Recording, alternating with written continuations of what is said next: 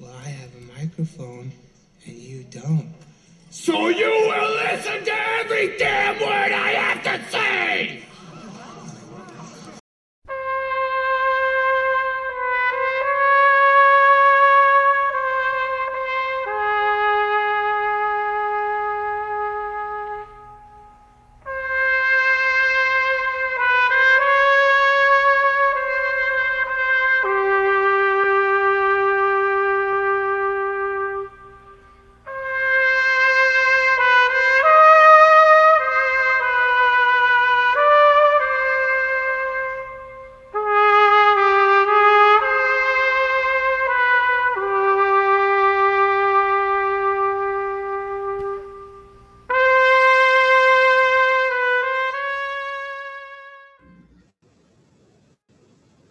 All right. Well, we had a short Well, so pre-production that just turned meeting. into like a little hissy fit between the two of us because you started telling me your opinion on something. I said, "Well, we're gonna talk about it in like 5 trying minutes." to catch up like friends, like normal friends that we don't need to record everything. I don't need to catch up. Like you wasn't like you were catching up with what's going on in your life. You were trying to tell me what you thought of Barry, and I'm like, "Well, we're gonna talk about it in 5 minutes. Why not just have like your genuine thoughts instead of some bullshit on here?" Yeah. So what's going on back west? My mom, who's a big listener of our podcast, she was wondering why I sounded so like, she's like, you sound very angry, very upset on the podcast now. And I was like, what, really? You know, like, she's like, are you unhappy? And I was like, yeah, generally, yeah. But it shouldn't be coming through on the podcast. I mean, people know that you're unhappy for like 20 years now. Well, it turns out she was listening on 1.5 speed. So she thought we were just like, she just thought we were rushing through everything like angrily to get done. So I finally had to show her. What's that? You couldn't tell that we were talking very fast? Well, she just thought we were talking really fast. That's what she thought we were doing. And she'd play it for my dad and be like, does he sound all right? And then finally I realized that you were sped up too and realized there must be something wrong. Yeah. So I helped her fix that. That's what's going on here. Yeah, my mom also doesn't know how to use technology, and like every time I call like FaceTime, it's like staring at the ceiling, or like a quarter of her forehead. And then for her birthday, she got an Apple Watch, and I was like, "This is the most counterproductive thing. You don't even know how to use an iPhone, and you're getting a friggin' watch." But apparently, she likes it, so we'll see. We'll see how that goes. Did you go see Doctor Strange this week? No, I didn't even know it came out. I didn't either until I just saw. Did it come out this week? Maybe it didn't. Probably the next movie I'm going to see in the theater is Top Gun, probably. All right, I wanted to talk about that. I really wanted to talk about that. I'm glad you're bringing that up. It's in my notes. It's like really my only note, I think. I'm so excited for that movie. And not just that, but I think it's going to. Oh no, it comes out on Friday. Doctor Strange. I think it's going to be. Here's what I want to talk about. I think it's going to be like a huge hit. I think it's going to. No, you say, oh yeah, but like. It's going to be a pretty big hit. But like, no one's gone to the movies. I think that it just checks a lot of boxes. Like I'm sure I'm going to be proven wrong, but like it checks a lot of boxes where it's like IP, but not, not Marvel, not like over the top. It's like, so it's already got its built-in audience. You've got people like our age who are still people that like want to go to the movies to go see it. I just think it's going to be a really big deal, bigger than people are anticipating. That's my thoughts. I think next week we'll do the summer movie preview because I feel like a lot of people are going to go back to the theater this summer. There's a lot of movies like Jurassic Park and things like that. Have That been Jurassic pushed. Park movie. That Jurassic Park movie looks awful. It's going to be terrible, but people are going to go see it. You know, there are a lot of movies that got pushed from the schedule and moved into the summer because of COVID. And I think this summer is going to bring a lot of people out. Now that the mask mandates are over and all this shit, I feel like a lot of people are going to go back to theaters to see some films this summer, and we'll go over that next week. But yeah, I don't know. The Top Gun, I'm really excited for. I'm sure it's, they did all the stunts real, like most of Tom Cruise's movies now. Yeah, it's gonna be pretty exciting. I don't know what the story is gonna be because apparently they get into an actual war or battle or something, but we'll see. So, do you know what the biggest opening of Tom Cruise's, like, without adjusting for inflation, what is the biggest opening weekend of a Tom Cruise movie ever? Let me think about this. Like domestically, not globally. Let me understand. Mission Impossible 4? Fallout? Ghost Protocol? No, it was Fallout. So I guess it's 5. That was the biggest opening weekend at $61.5 million. Oh, you'd think it would be bigger. Exactly. That's what I'm saying. This has potential to be his biggest opening ever. And then he's got another Mission Impossible later in the summer, so this could be like overkill of Cruise. Now, Is that coming out this summer? Huh? The Mission Impossible movie's coming out this summer? Right? Isn't it? Or is it next summer? I don't know. Well, Maybe it's coming out in December. I doubt they do Top Gun and Mission Impossible in the same summer. Well, except that you got to think about how this movie was supposed to be released 2 years ago. Yeah.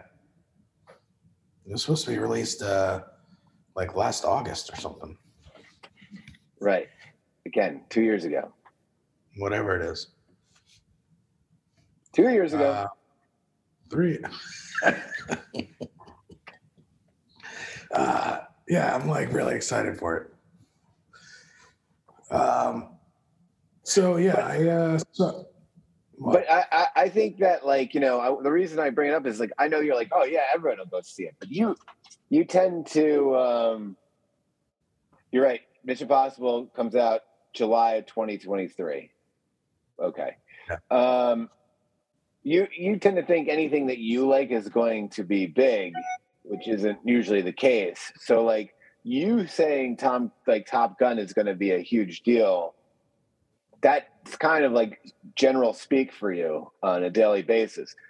I'm saying it coming from, like, I'm really trying to, like, look at it, and I think it's I would be shocked. Like, we did that year, and it's a shame it didn't take off. We did our movie fantasy draft, where over a summer you were a fake movie studio and you had to pick which movies. Yeah. And what? I took Superman. No, I took Superman. I had the first pick, and I took Superman.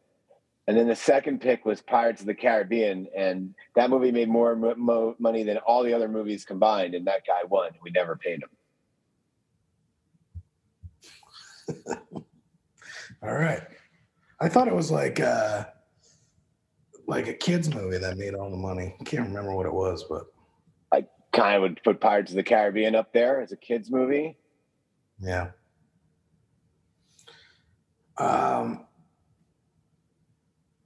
Yeah.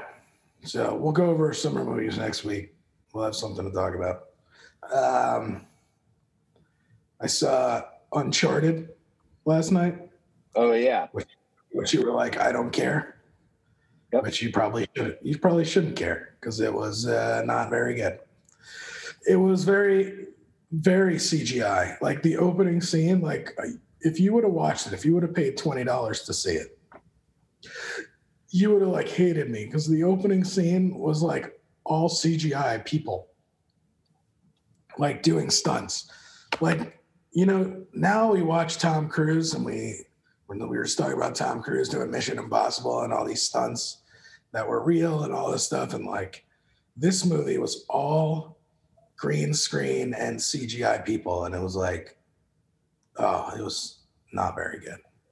It had potential to be like a good, because I love treasure hunting things, like Indiana Jones type things, Tomb Raider. But this one was just a mess.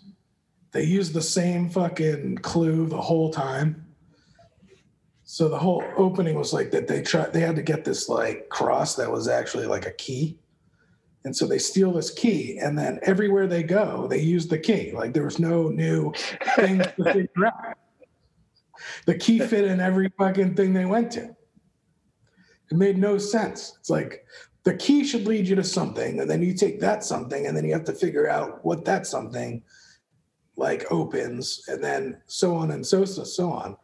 With this movie, they get the thing, and then the one thing like opens up every secret door. It makes like no sense. So it wasn't very adventurous. I mean, it was adventurous, but it wasn't very, fun with the clues and all that stuff because there wasn't that many clues to figure out. But anyway, so you would have hated me, and I'm glad you didn't watch it. That's all it comes down to. But yeah, I caught up on some TV that we're going to talk about today. What are we talking about today? We're going to talk about the first episode of Barry, the last episode of Tokyo Vice. We're going to review The Offer. And then we were going to talk about Saturday Night Live. They're in an off week. But we were going to talk about what's going on with Saturday Night Live and what we would do to the tinker with the cast that they've got right now, because they've got some problems. We actually had like an out of podcast assignment that we kind of did. Yeah. Production level is skyrocketing. What's that? Yeah. We're getting big production value these days. I'm proud of us. And we're going to talk about NBA. We'll close it out with the NBA. You didn't even watch the NBA this week, so why would you even have any? I watched. I saw I watched all the Suns games, but then I watched the Minnesota-Memphis game that Minnesota blew. Again, like clockwork.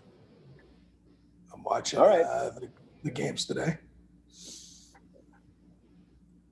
All right, so let's start. All right, so we had the final episode of Tokyo Vice. We've been talking about this for a couple weeks now. What was your take on the finale? That it didn't end, and I'm kind of pissed. Yeah. Like, how are we really we're going to run this whole story back for a second season? I know, it should be a whole new case. Like, it's just everything's kind of solved. Let's just end it and then move to something else, or like make it a one season thing. Every character ended up having a cliffhanger. You have Ken Watanabe. Yep. He had a cliffhanger. And then the guy who got stabbed, he had a cliffhanger, which that was so random. Like, who the hell was that guy? Like, I don't know. The guy came out of nowhere. Let me say, that guy though he to me is by far the best character. He's a really good actor in this. Yeah, yes. I don't know what he's from. I don't know him. I'll look him up while we're talking, but he is that guy. I really think that guy did an awesome job. Like, you hated him, then you kind of liked him, and you kind of just see what he's all about. Good. Yeah, so every character had a cliffhanger, and nothing was resolved. Yep. That's basically what the came down to? Sato. What's his name? They should have Sho Kazamatsu. They should have wrapped everything up and then had a whole different storyline. But they could have like gone back to the first season, but we didn't have to like carry over everything to next season. Right. You know? He should have been. Keep going. No, he should have been. He's now a newspaper guy, so there should have just been another thing that he was following up on that led him down a different path, you know? The thing I wanted to mention before, I apologize for going back to it in our notes. I looked up the domestic box office for that year that we had the draft, the movie draft. It was 2006. Number one was Pirates of the Caribbean, and it made $423 million. Second was Cars. That's what I think you were talking about, kids movie. Yeah, it's Cars. Yeah. But Cars only made $244 million, so it still almost doubled the second place. So like as soon as you had Pirates, you won. I wonder who I picked. Did I pick Batman? And I think he had both. Well, the next couple were X-Men, Da Vinci Code, Superman 5th, Ice Age 2, Happy Feet, Over the Edge, Casino Royale, Talladega Nights, Click, Mission Impossible, Borat, Devil Wears Prada, Departed, Breakup, Night at the Museum. Anyway. I thought I had the Superman with Brandon Roth. No, I had first pick, so I took that. I remember talking to you. Anyway, whatever. I mean, you were going to die in the hill of that movie no matter what. Maybe that's just what it was. Yeah.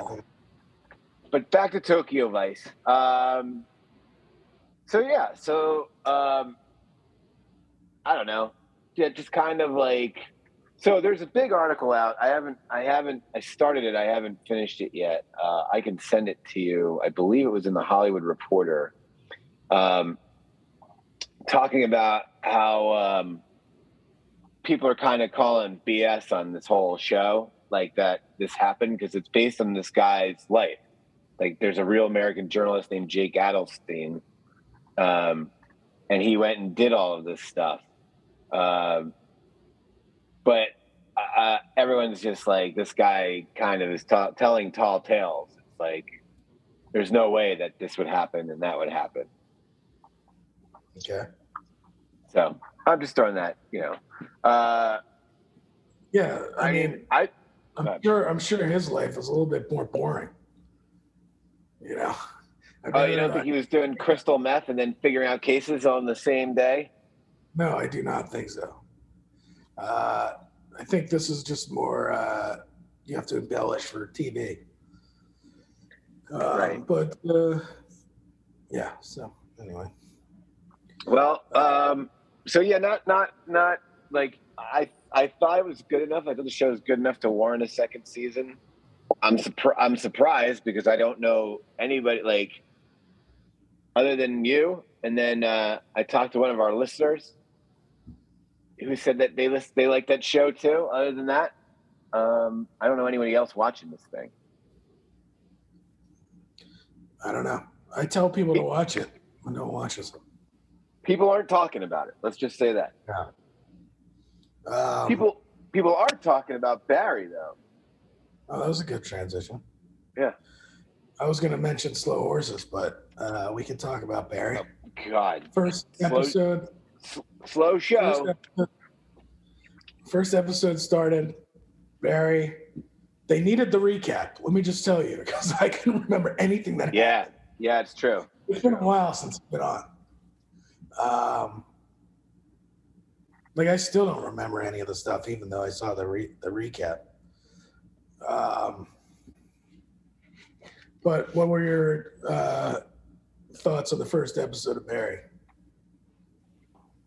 So I think the big reveal is that Hank is now this is I think the scene you wanted to talk about where Hank's in bed with the NoHo Hank as a boyfriend. Yeah, I thought it was so fucking funny. There was this whole scene where Hank and his boyfriend are in bed and they're talking about how Barry killed all their friends. And the guy says, I don't have any more buddies.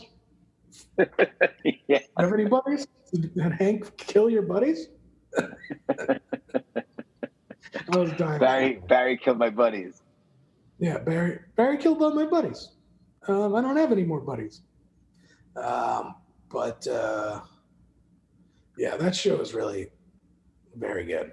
It's very good writing. I'm interested to see how this all plays out. I like the Hitman for Hire like Reddit site where he's doing all these dumb things. Yeah. But yeah, it's a funny show. I like it.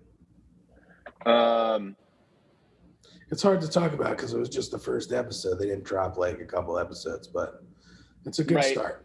Good start. Yeah, it is.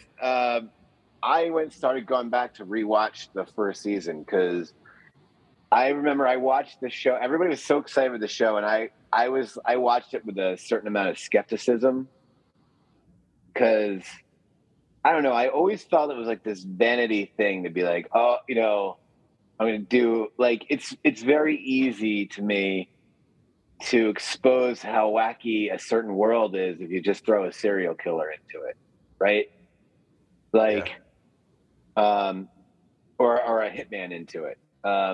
So like, you know, like I love as you do Grosse Pointe Blank, right? It's like we're going to show how absurd this whole reunion is, 20-year high school reunion, by throwing a guy who's now a hitman in there. It's like all the, you know.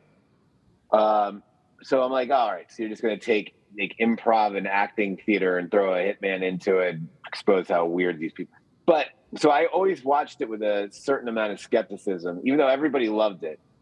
And now that it's gotten to where it's gotten, it's kind of like, as far as with me as its audience, it's earned its way to being like really good because it had to go, you know, like I put that on that thing. So it proved me wrong, and now it's like really good. So I want to go back and enjoy like earlier episodes when I was like, And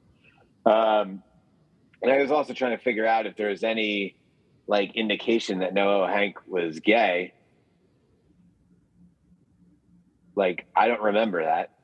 I don't remember him being gay, but He's obviously very flamboyant, but they never showed that he was like actually gay. Not that it meant. Not that there's anything wrong with it. No, it's not. It's good. I mean, but that's what I want to give it credit for, because usually in TV, at least now, you know, I mean, we're becoming more and more not like this, but like if you're going to introduce that kind of a storyline, you make it you make it a big thing, like, you know, make it very obvious. And then this, it's like, oh, he's gay. It's like, oh, well, I guess that kind of makes sense now that I think about like all these things about him. And that's how it should be, right? It's like, it's not this grand story. It's just part of, you know? So I thought that was really cool, the way that they just kind of threw that in there like that. This is my first interrogation.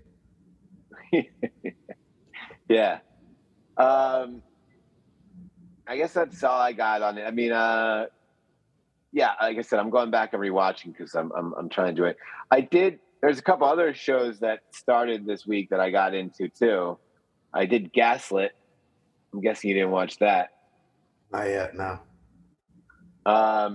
Any good? I don't know.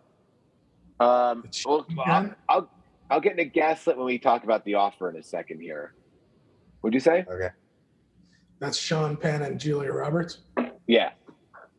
Yeah. And then We Own the City.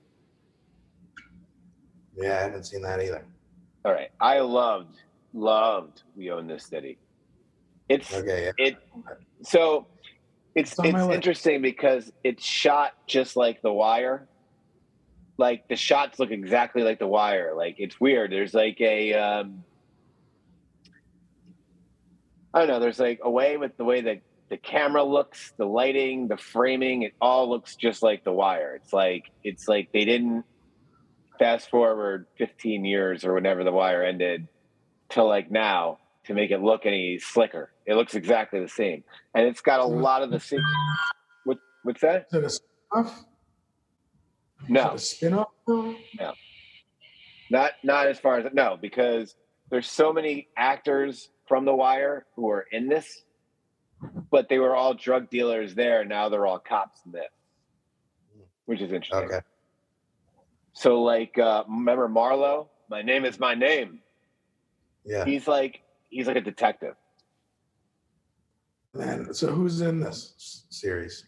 The main actor is John Barenthal. Is that how you say his name? Okay. And it's basically about corrupt cops in Baltimore. And like all these, it's like right after the Freddie Gray. It's like 2015. It goes back and forth to now the present and in like 2015 or whatever when this all happened. And it's kind of like the politics of covering and uncovering these bad cops and what they're getting away with and all of that. It's really good. I mean, it's just like, like your list. Yeah. You know how like Audrey likes to watch all the Law and Orders and stuff, and it's like I sit there and I look at that stuff and I'm like, I'm out. Like, this doesn't do anything for me. CSI, Law and Order, all of that. It's each show like does the same exact thing each time, and you solve a case and all of that. This is like 4 steps of like figuring out figuring out how like I don't know.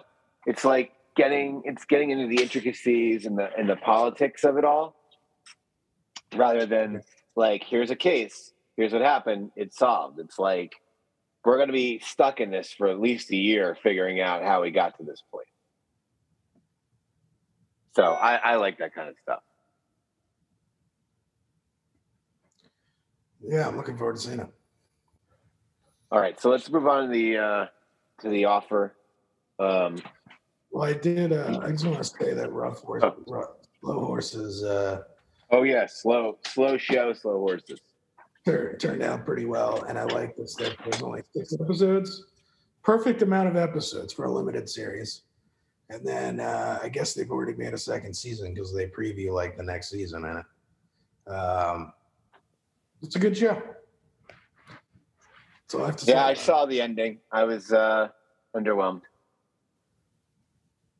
Wait, Can you pause real quick? Just pause real quick. We're back for some dog diarrhea.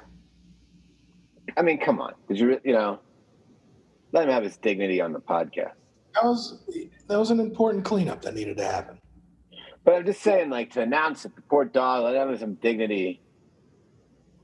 Yeah, poor dog.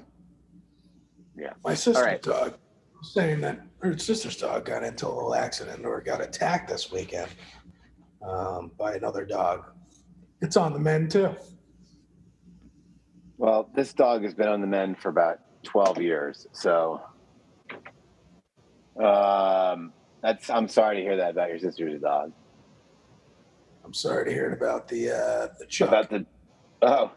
I mean, look, we have potty pads everywhere because this is what this dog does. He's 17 and a half.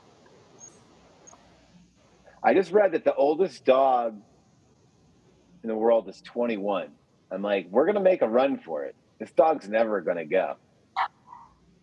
Yeah. All right, so the offer. Yeah. Speaking of big piles of diarrhea. The Offer is the new show about the making of Godfather. I think it's on Paramount Plus, but I feel like it's on TV somewhere. I don't know. I know it's on Paramount Plus. So this show was starring Miles Teller.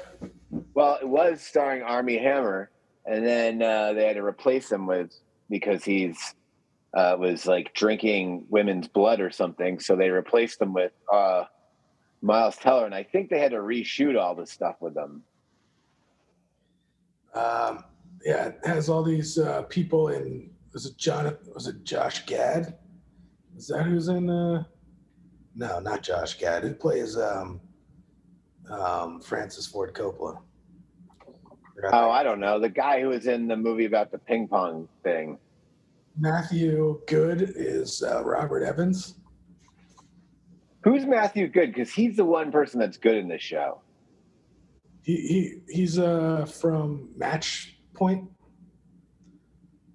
He's been in a bunch of things, but that's what I know him from is Match Point. He was Match Point is the movie with or no? Woody Allen, Scarlett Johansson. Yeah. Okay. Wow. He was All right. Other big things, but anyway, what are your thoughts on this show? It's not good.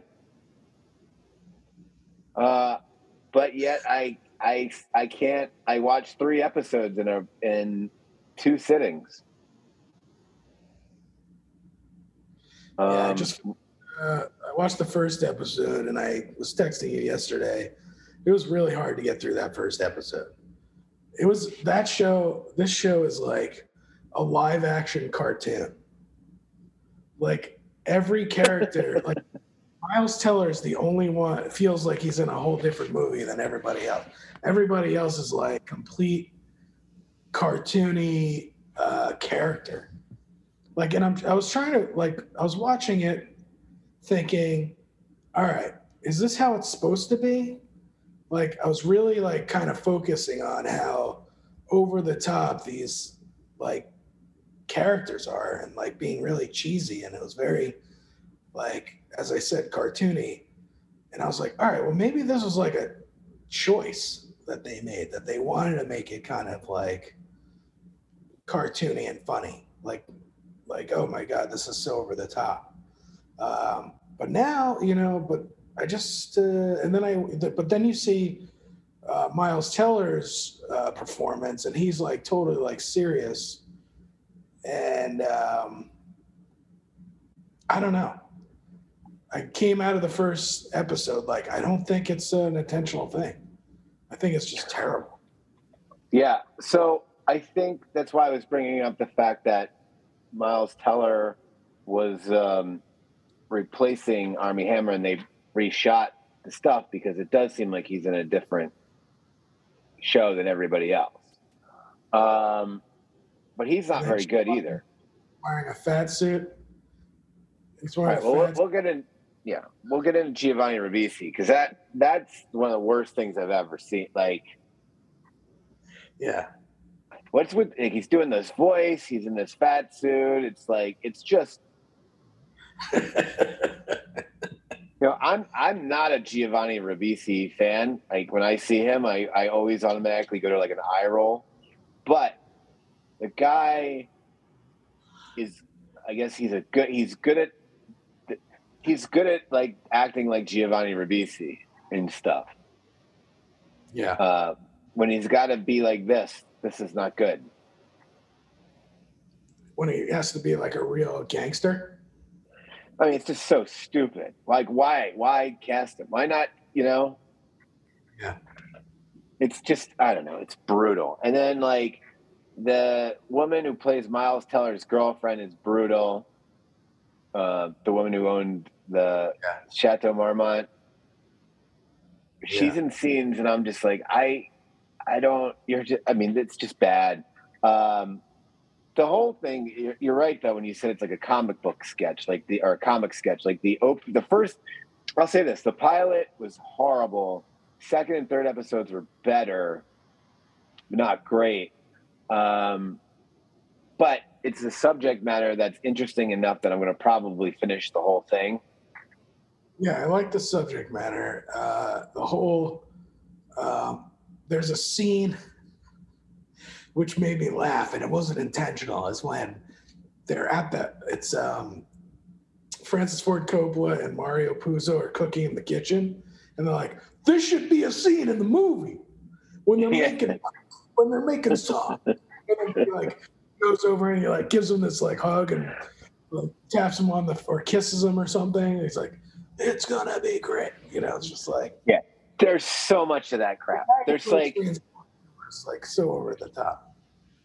like when he meets Frank Sinatra in the restaurant, he comes over and introduces himself. It's like the entire show, the entire pilot is exposition through dialogue, right? The whole thing is like hand forcing you these storylines by explaining them rather than showing them to you. It's just awful. Awful. Why was Frank Sinatra so like powerful in this mob thing? Well, I mean, I think that's real. I mean, he just calls up the mob boss and goes, "I thought this was being taken care of." Yeah, well, I'm sure that's over. Right. I'm sure that part's over the top, but he, Yeah. I don't know. Yeah, the whole thing is just so goofy. They have like a scene where they're driving through here's the other thing. If you put a show on a studio lot, I'm almost always in because I just like that. There's something about the studio lot that gets me. But like they're driving around the studio lot and it's Juno Temple who plays his assistant and some woman that works for the casting director. And she's like, they have this conversation that just, it's basically this praise for Miles Teller's character because he's a champion of women's like right to have a equal say that in 1971 wasn't happening. And well, yeah, they were trying to show like that Robert Evans, like all he wanted to do was like have hot chicks in the movie, but Miles Teller like wanted to have the women be real in the movie and not be like fake. Right. Like there is no the thing that is the biggest turd in the room about this show is there is no question whose point of view wrote this movie, and that is the Miles Teller guy, because that guy solves everything. That guy does nothing. That is the most heroic hero of all time. Like he has everything he does, he is the coolest guy in the room. And he's got the answer for everything, and he solves everything. And it's almost embarrassing if you wrote that about yourself, because this is based on his memoir. This whole show is based on that guy's memoir. If you really wrote that about yourself, like you should be embarrassed. When he goes to Joe Colombo, and then Joe Colombo's like, "You have a lot of nerve coming around here." Like, what did he do? He's the producer of a movie. Like, it's not like he's like, rival gangster like showing up. Yeah, it's not just that. So not only can this guy take on the mob, but he can also just in an instance think, who should direct this? Francis Ford Coppola. Like that's his idea. His idea is to do like every single thing that works for this movie. This was this guy's idea. Marcus Smart just popped out his shoulder. That's pretty gross. And back to the We're not going back to it. You're just suddenly inserting it. Sorry. Yeah. Going back. But anyway. Yeah, it's just I don't know. It's just it's funny because I'm behind you, so I turned it on and I see it right now.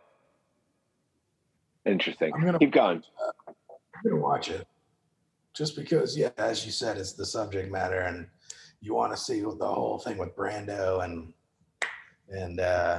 like there was just so many cheesy things, like when they go to see Planet of the Apes. Yes. Afterwards, and he's like, this is what it's all about.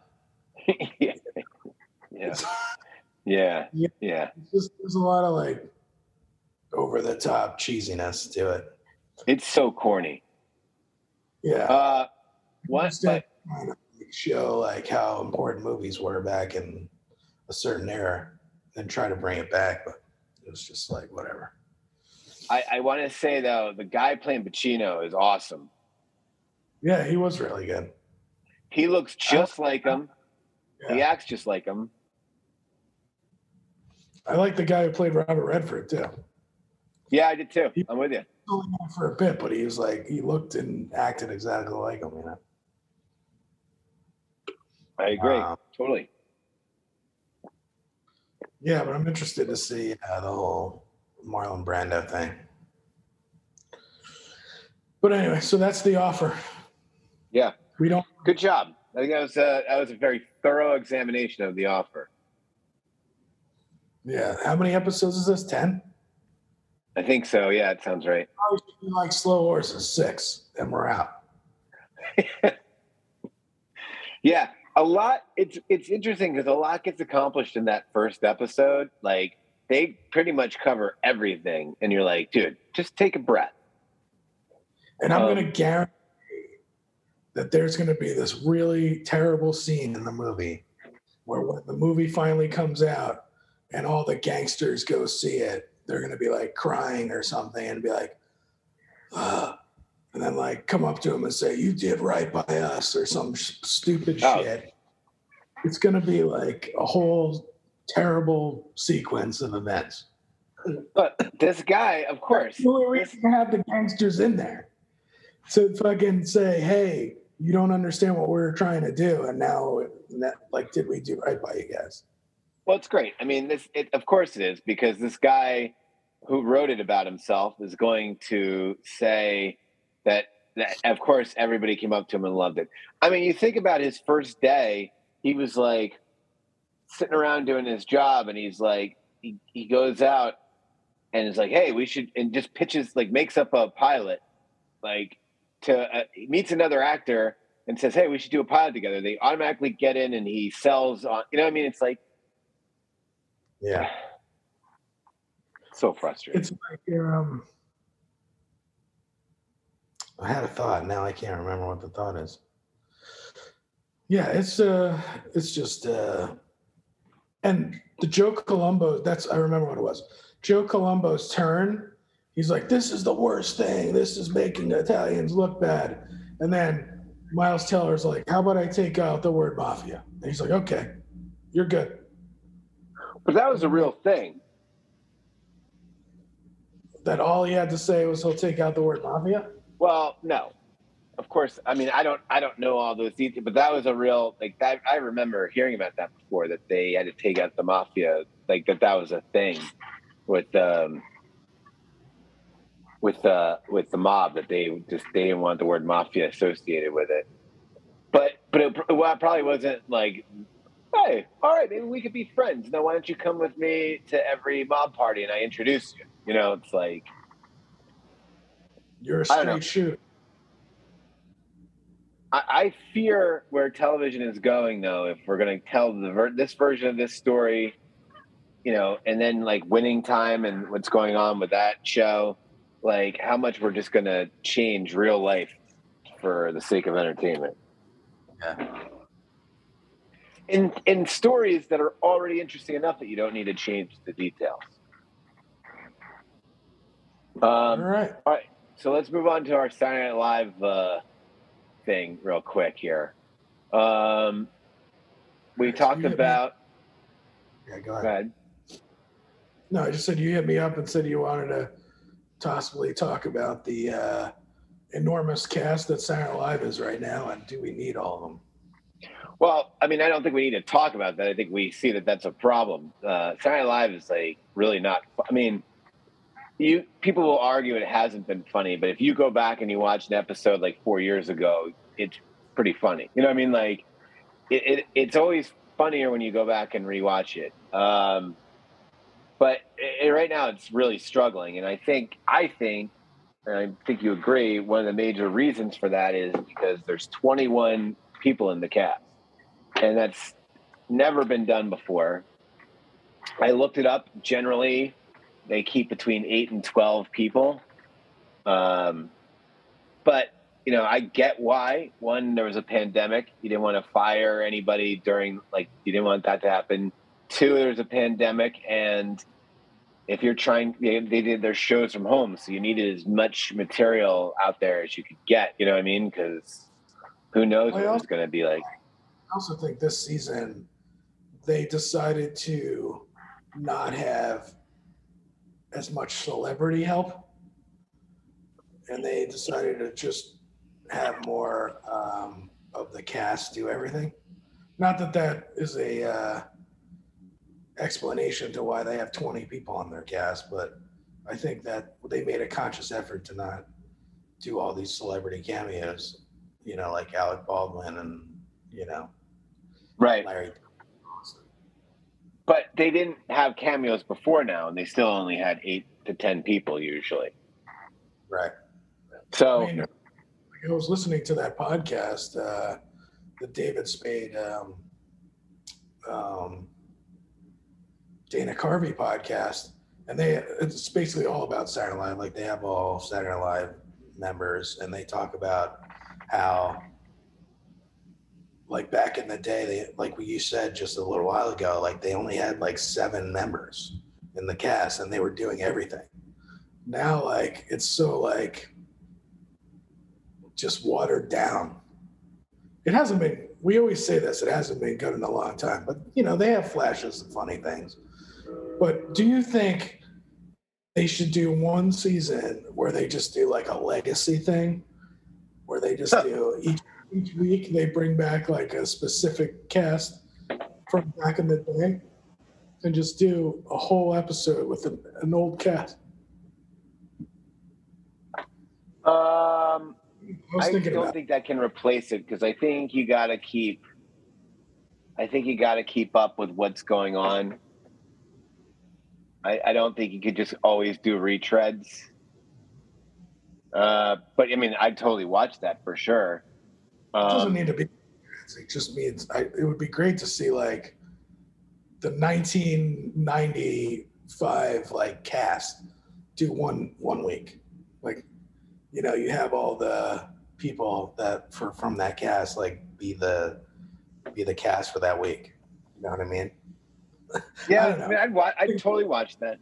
I'd totally watch that, but that's like putting in a cheat code. That's like the level of difficulty of pulling that off isn't high, because we're already invested in all those people. As soon as they show up, we're all going to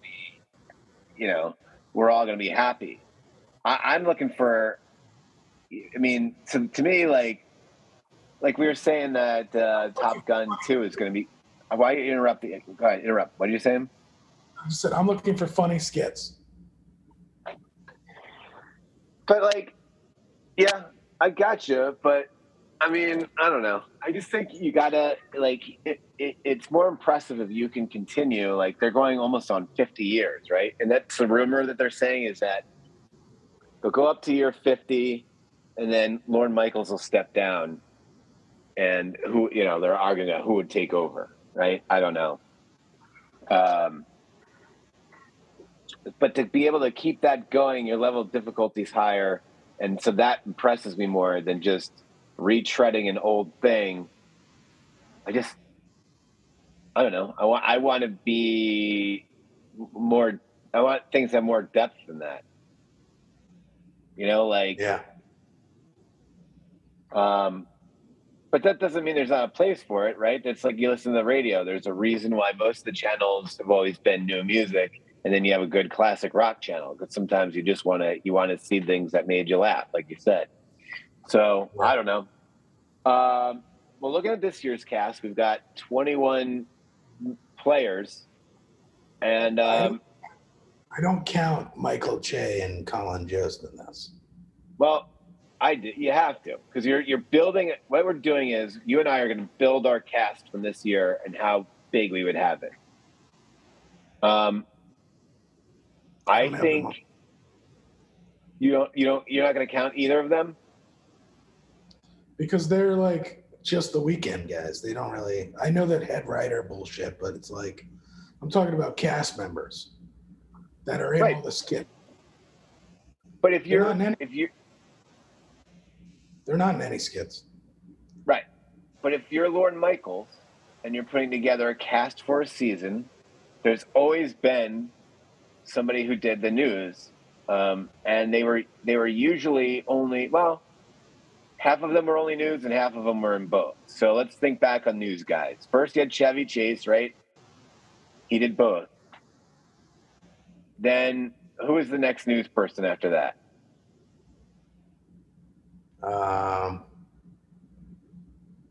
It was what's her name who died? Martin Short's girlfriend. What's her name? Gilda Radner. Yeah, Gilda Radner. All right. Well, let's think about who. All right. Let's think of who the base. Chevy Chase. You remember. The next person you probably remember was Dennis Miller. Dennis Miller. Yeah. So he only did that. Yeah. Then you had after Dennis Miller, you had Kevin Nealon. He did both. Yeah. Then you had who? Colin Quinn. Colin Quinn. Norm Macdonald. Either Norm Macdonald or Colin Quinn. Yeah. And Colin Quinn really only did the news. Norm, for the most part, only did the news. He did other stuff, but it was mostly just news. Fallon and Tina Fey, she just did the news. Polar Tina Fey, she just did. Tina Fey just did the news. Or no? Yeah, no, they were in the skits. Tina Fey wasn't in a ton of skits, was she? She started to be. When her and Amy Poehler got together, they were all in the skits. And then you had Seth Meyers, who was only an anchor. Seth Meyers and Amy Poehler, then just Seth Meyers. And then, who was after that? Well, whatever. Anyway, I'm just saying. So because the way I see it with my cast, I'm going to keep one of those guys. I don't need both of them doing the news. And that's part of my my 10-person or my 8-person cast. I haven't really I wanted to kind of discuss it all with you as we did it. So let's just jump into it. Should I just go through the cast members and say if we keep them or cut them? Sure, however you want to do this. Huh? Sure. I wanted to do a draft and then see how we did it, but we'll do it this way, and we'll see who our cast. I have a ranking of what I think, so we can go through it, and I'll tell you where it falls on my ranking. Right, that's cool. Or yeah, when the character comes up, just tell us where they are. What's your ranking? 1 to 10? Well, I ranked everyone basically. Oh, up to 4. Okay. Up to 14. The rest of them I stopped. Like James Austin Johnson, who's great as Trump. Isn't that him? James Austin Johnson. He's great in those characters, but he's not in my top 14. Oh, okay. Well, I'm going to go through the alphabetical order how it's listed on this site. So the first person is Aristotle Athari. Don't even know who that is. Don't know who. I mean, I know who he is only because I remember when he got it. But let's just say he's not making the cut. So, not on my list. Not on either of our lists. Aidy Bryant. She's number 2. Oh. I think she's in every skit. I do think she's really funny at times. And I feel like she's a good utility player. She can do a lot of things. She's your second favorite person on this cast? I have her ranked number 2 right now. I mean, just on look, I would have her around 6, 7. Not even. I was debating whether I'd put her in. She took a long time to grow on me, but I like her. She's on my cast. So Aidy Bryant, welcome to our Saturday Night Live cast. All right. Michael Che. He's out for you. I don't have him listed. He's out. All right. I think Michael Che is funnier than Colin Jost. I love Michael Che, but I think he needs Colin Jost to do the news. And I think that him doing it by himself, he needs to play off of somebody for that. He's done. This is his last time. Apparently, this is his last year down the news. Oh, well, I'd cut him anyway, so he's out on mine too. Pete Davidson. He's number 3. See, he'd probably be my number 1. Yeah, Pete Davidson is He's great in all those shorts, those like those shorts that he does. That's not live, the pre-recorded stuff. And he's just funny. He's just, I don't know, like. Well, here's the thing. I think with Pete, this is why he'd be my number one. Is Pete Davidson is the biggest deal of everybody. Like when he comes on, it's like he's in something. It's an event. It's bigger. He's bigger than, at least at the moment, he's bigger than the sketch, right? So when he's on, he kind of shines just because of everything that comes with him right now. And so I would, yes, I think but he hasn't been on for like 4 weeks, and that's another reason why it hasn't been funny. He's not. I think if you cut the cast down to like 8, and he's one of your guys, it really exposes how not versatile he is the problem, So I can see why. It's all right. So he makes my cut. Mikey Day. I like Mikey Day. He's on my top 5. He's number 4. I think he's a guy you need. He's like the guy who could be in every skit. He is in every skit. You need him. He's definitely a needed character. All right. So far, I agree with you. I was surprised that he made my list, but like his Don Jr.'s like so good. What movie did he write on Netflix? He had something to do with, he wrote something that was so horrible on Netflix recently. I'm going to Mikey Day. Andrew Dismukes. He's not in my top 14. Yeah, he's not on my list either. This guy, they've been trying to sandwich him in, and he's kind of funny sometimes, but there's just too many white like dudes that look like him. Like the white, skinny, funny guys. I don't know. All right. Chloe Fineman. Chloe Fineman is my number 11 on my list of 14. So you're going to have a cast of 14? Well, I started ranking everybody. I got you. And then like there's 5 people that are like, I wouldn't even like rank. It's 7 people. Aristotle, Athari, and Dismukes. Yeah, okay. All right. So you're going to have a 14-person cast. I see. I'm going to try to keep it lower than that. That's my goal. It could be less. I'm just saying, for the people right now, that's where she is on my list. So I guess she would be a cut if you're going by what you're doing. Okay. I would rather Sarah Sherman over Chloe Fineman. All right. Well, we'll get to Sarah Sherman. Chloe Fineman I think she's awesome. I think people like her and James Austin Johnson, you really need, because you need people who can do imitations of people. That's always something that makes the show better.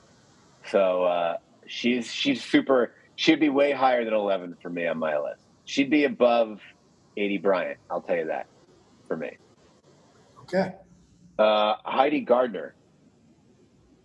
I have her as 6. I love that you have this ranking. Yeah. So Heidi, I think she's really funny, and she'd also is really good at playing the straight person in the skits. Right. And she's another one that's in like everything. She's in every skit. Dude, I think she's like so funny, and I think she's a perfect kind of utility player. I feel like she doesn't even get enough play on this show. So yeah, she'd be super high. She'd be ahead of Aidy Bryant for me too. So Heidi Gardner. So she's made the cast. So far, you and I have agreed. We've got 1, 2, 3, 4, 5 people 6 on our cast. We're getting up there already, and we're not even halfway done. James Austin Johnson. He's not in my rankings, but he does a very good Trump and Biden. I think he's so funny. I think he's even good the stuff that he's not in. That this guy, I think, is 100% keeper. I think he is there moving forward. I think if you're like I said, I think him and Chloe Fineman are kind of the future of this show. I think they're like that good. Like I think he's that good. If he sticks around, he's going to wind up being like when they cut this shit down and he becomes like a main cast member, he could become like a Dana Carvey type. That's what I think. I hope so. All right, Punky Johnson. She's not on my list. She's out. Not on my list either. She's out. Yeah, she just doesn't have a whole ton of range either. No. She's like the Yeah. Kenan. Well, actually, Kenan Thompson has some range, but yeah, she's just like she's the same person and everything. Yeah. And she, you know, I get it. She brings a level of diversity to the show that's, you know, that they need, but you got to do more with it than just always be the like lesbian black girl and everything. Yeah. Colin Jost. He's not in my rankings because I didn't put the Weekend Update guys in my rankings. So I put Colin Jost.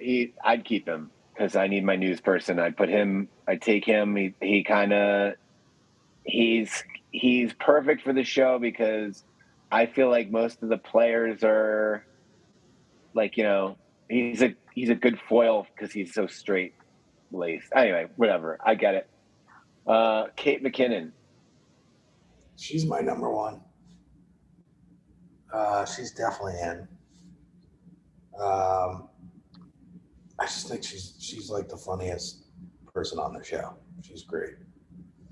Yeah. Characters she could do. She's just the best.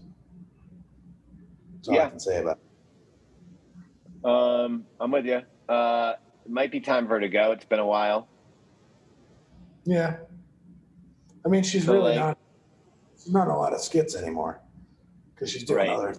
But Yeah, she's probably the funniest person on this show. Alex Moffat. Alex Moffat's in my number 10. Maybe I'd put Chloe Fineman above him, but I would say he's probably he's a cut. Yeah, I'd cut Alex Moffat.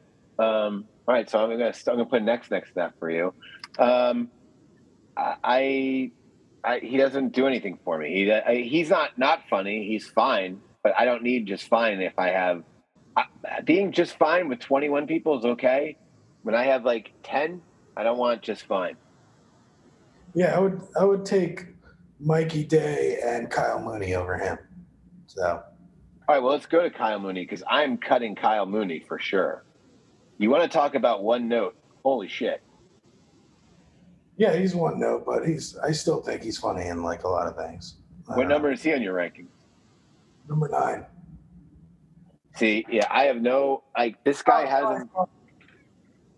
You know, talking through this, I feel like Chloe Fineman should be like above Kyle Mooney, but yeah, I don't know. I would keep Kyle Mooney.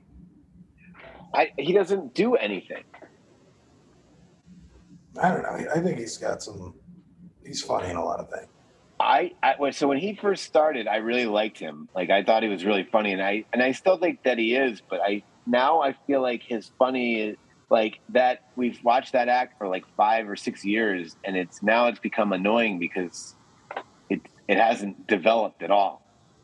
So, but I liked it. I thought he was funny at first. Like I was totally in. But Ego Nwandum. She is not in my top 14. Yeah, me neither. They keep trying. Like she's like Alex Moffat. She's decent. Like she's good. She's fine. She's in every But we skit. need more than fine. She's in like pretty much every skit. It's true. And she's good. She plays it, she plays it well, but she's just not there's nothing she's not like when she does impersonations, like she's just basically playing herself as that person. She's just like I'm the black female cast member, so I'm playing this person. It's not like she turns into the person. So, all right. How about Chris Red? Chris Red's my number 12. I feel like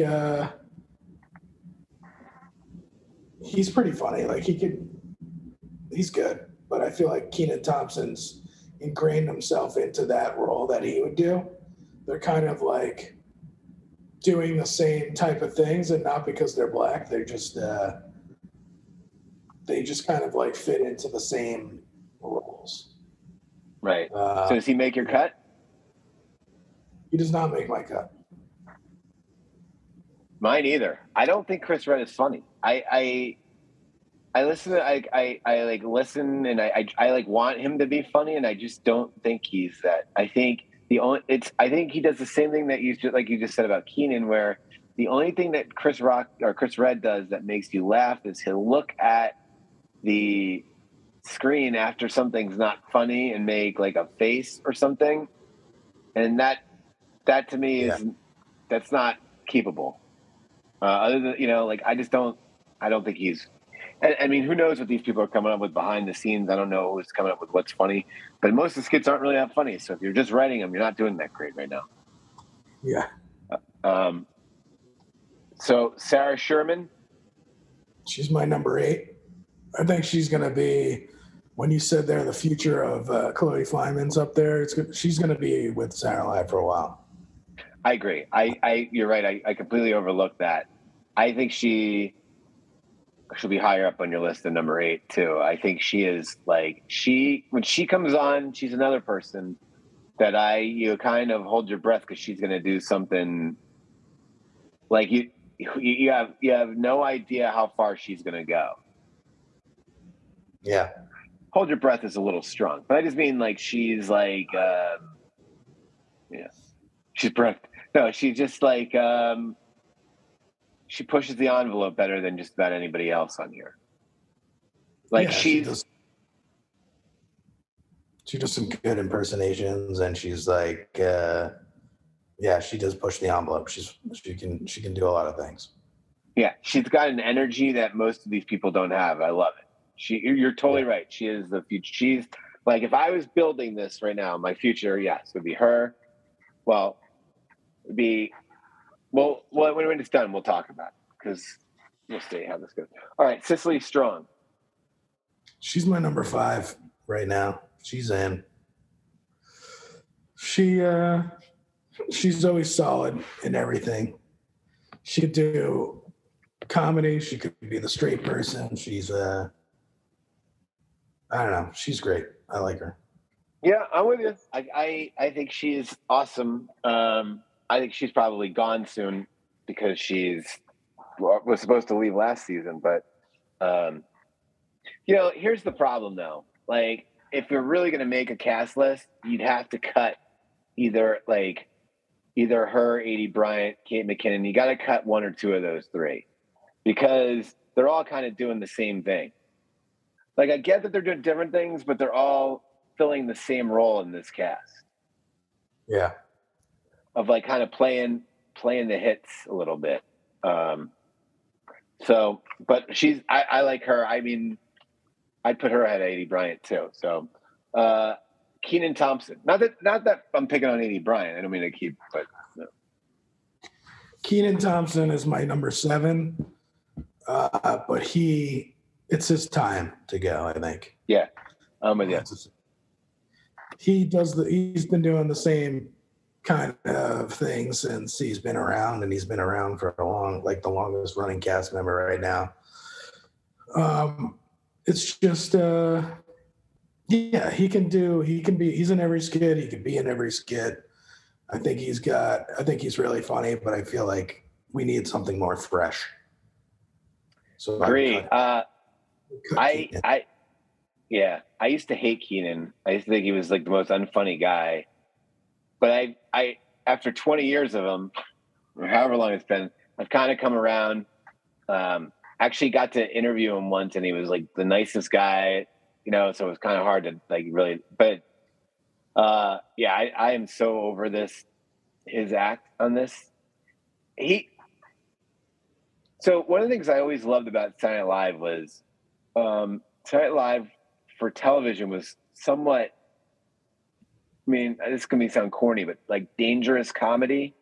It was like, like not everything was gonna hit, but they were gonna take chances on things, and I always felt like he to me is a symbol of when it became safer, when everything became safe on Saturday Night Live, because he's a nice guy and he has it was like all of a sudden everybody was nice, and I liked it better when there was a bite to everything they were doing. That's what that Sarah Sherman has to me. She has like a bite on her humor. She's not anyway. So Kenan Thompson's out. All right. I already know where to go with this one. Melissa Villaseñor, your girl. I have her pretty far down now. Like I used to love her, but now I feel like Chloe Fineman's taken up her role as impressionists. And so I feel like I would cut Melissa Villaseñor. Whoa. Yeah. See, I think I would. I don't know. That's an interesting one because I didn't think about cutting her because I just thought for sure I'll cut her with you. I mean, I think we're pretty close to all the same thing. What number did you have her? 13. 13. Yeah, she doesn't really do anything. Yeah. Yeah, you know what? I am going to cut her with you. It's time to get tough. I feel like if you put her on a cast of 7 or 8, she'd be great. But she's another person that's like just super nice on it and everything all the time. Yeah. She used to be way funnier than she is, and she's kind of had the legs cut out from under her, I feel like. Yeah, for sure. All right, last person, Bowen Yang.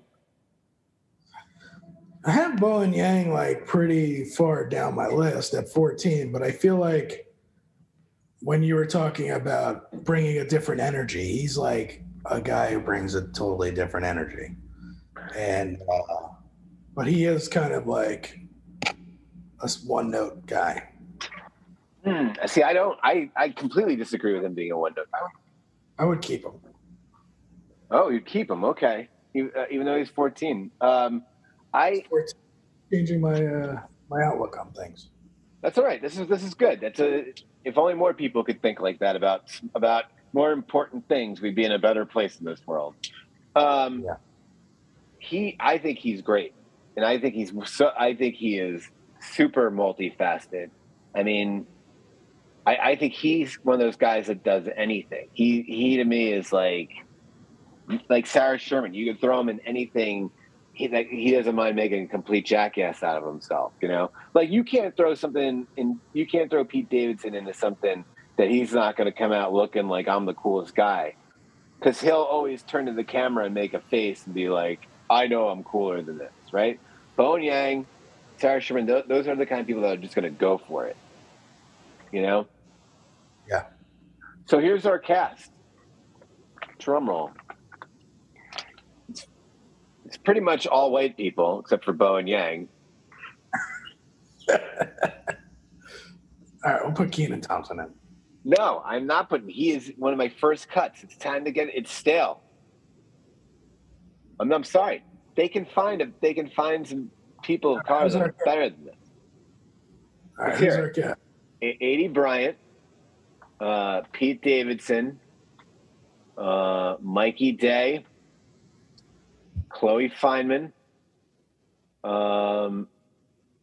Heidi Gardner. My cast has James Austin Johnson. My cast has Colin Jost because I feel like having a news person. We both have Kate McKinnon. You've kept Kyle Mooney. We both have Sarah Sherman. We both have Cicely Strong. And then we both have Bowen Yang. So I have 11. You've got 9. So there we go. You've got a 9-person cast. I've got an 11. I'm pretty sure yours is 10 because you'd have to have a news person. Just saying. And I think we just made Saturday Night Live funnier. Cecily Strong should do the news. You know what? It's not a bad call. I would cut Colin Jost, and I think that's not a. I was just going to ask who you'd have do the news instead. It's not a bad person. Yeah. Interesting. Okay, so that was fun. All right. Yeah, so I just want to say that I like your Cowboys Wisconsin tight end pick. We don't have to talk about the draft because there wasn't much to talk about, but Well, no. There's see, the draft is more interesting to me right now than the NBA playoffs, because the NBA playoffs kind of went the way that you kind of thought they were. I mean, outside of the Nets getting swept, everything else kind of seems like it played out the way it should. Your team did great in the draft. all I know about the draft is the Eagles got A.J. Brown for $100 million. Yeah, I was going to say, but nobody did better than the Eagles. It sucks. The Eagles, that was pretty awesome. Except for they don't have a quarterback, but Right. But the Eagles did pretty well. I like the Cowboys pick because I like that Wisconsin guy. The Giants had a pretty good draft, but who knows? Who fucking knows? Well, they got supposedly the guy that everybody might think that everybody kind of thinks is the best player in the draft. They're just worried about if he's way too into NFTs or something. Yeah, I don't know. It's like Giants have had top picks for a long time now and haven't been able to do anything. So it's really hard to get excited about guys in the draft when like they could just be buried and not have. Oh, and also this year the draft stunk. Like, this was a really boring draft. You know, like I realized I used to kind of care about the draft, and then when I wound up in the hospital 2 years ago, we did like a live draft together, where we like all sat in a room, and it made me like totally fall in love with the draft again. And I was stuck in a hospital room, so the fact that the draft was on all day was like awesome because there was something to like do. You know, there was like something to look forward to. So that kind of made me like it. But this year I lost. So I watched the whole first round, but I lost so much interest, you know, like, because who cared about most of these people? But one, also because my team didn't have a pretty high pick. So I was kind of like, who cares? And then on top of it, no quarterback. So it was a little, you know, a little on the duller side. Tell us about the NBA. What do you want to tell us about the NBA? No, I'm watching. I can't believe I thought Milwaukee was not going to be able to beat Boston because of Middleton's injury, but looks like they're holding strong right now. Yeah, it's what, the third quarter? Yeah. Yeah, I wouldn't get too, you know. Yeah, right. I think the Suns are going to beat the Dallas Mavericks. I don't think Dallas like is a good matchup for this, or they don't match up well against the Suns.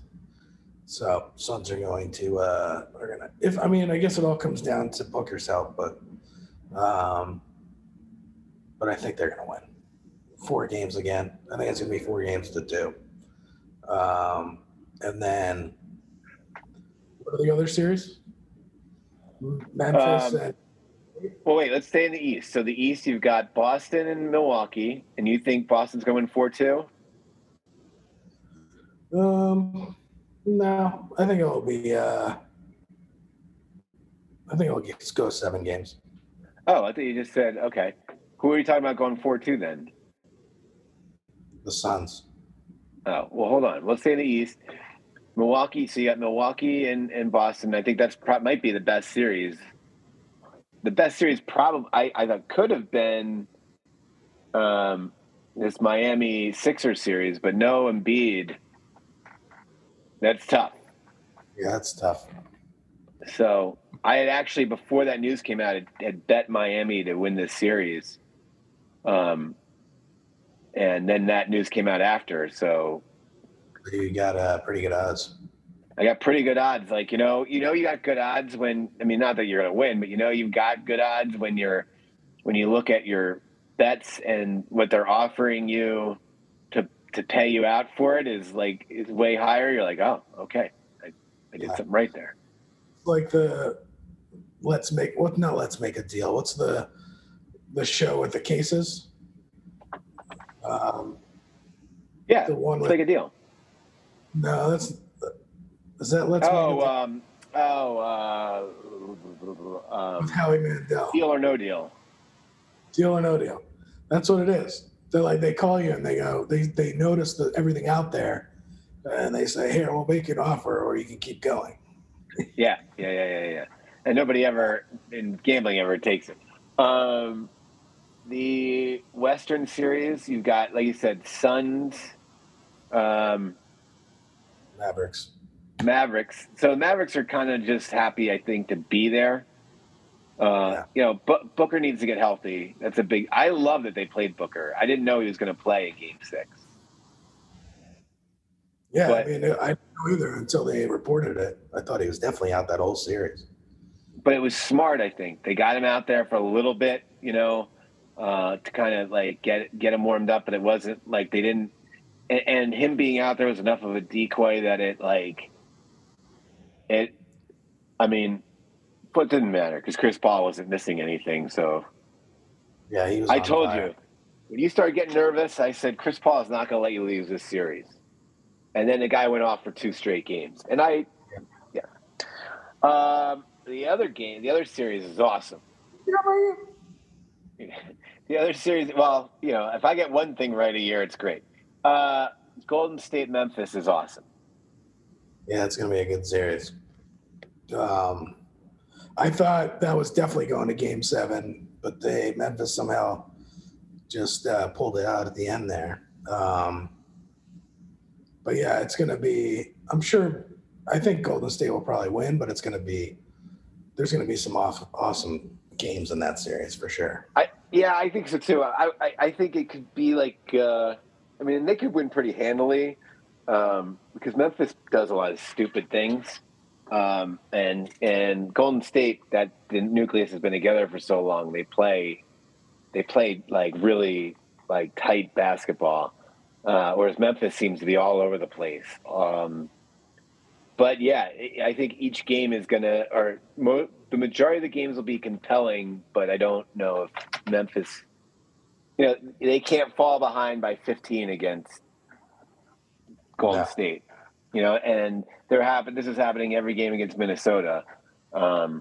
So I don't know. So it looks like we'd be going chalk here. So Suns, Golden State, Miami, Boston. Right? I don't know. Milwaukee's doing pretty well right now. Well, here's what I think. I think whoever wins this series is going to the finals. Yeah, I really hope that Suns Golden State series happens. That's going to be sick. Well, you should hope that it doesn't happen. Because Golden State matches up well. But yeah, hopefully for your sake that other series goes 7 so you guys can get some rest. You clean up early and they get some rest. But it's a good Final Four series. I think it turned out well. These are all good matchups. I don't think the Suns matchup's great, but they should handle Dallas pretty. I think they should handle Dallas pretty well. Yeah, I think so. I think they'll win it in 5 or 6. Fucking night games. I was hoping to watch Game 1 this weekend, but every game's at 10 o'clock. Old man. Yeah, exactly. I get it. All right. I get it. Your Sunday. You too. We'll talk soon.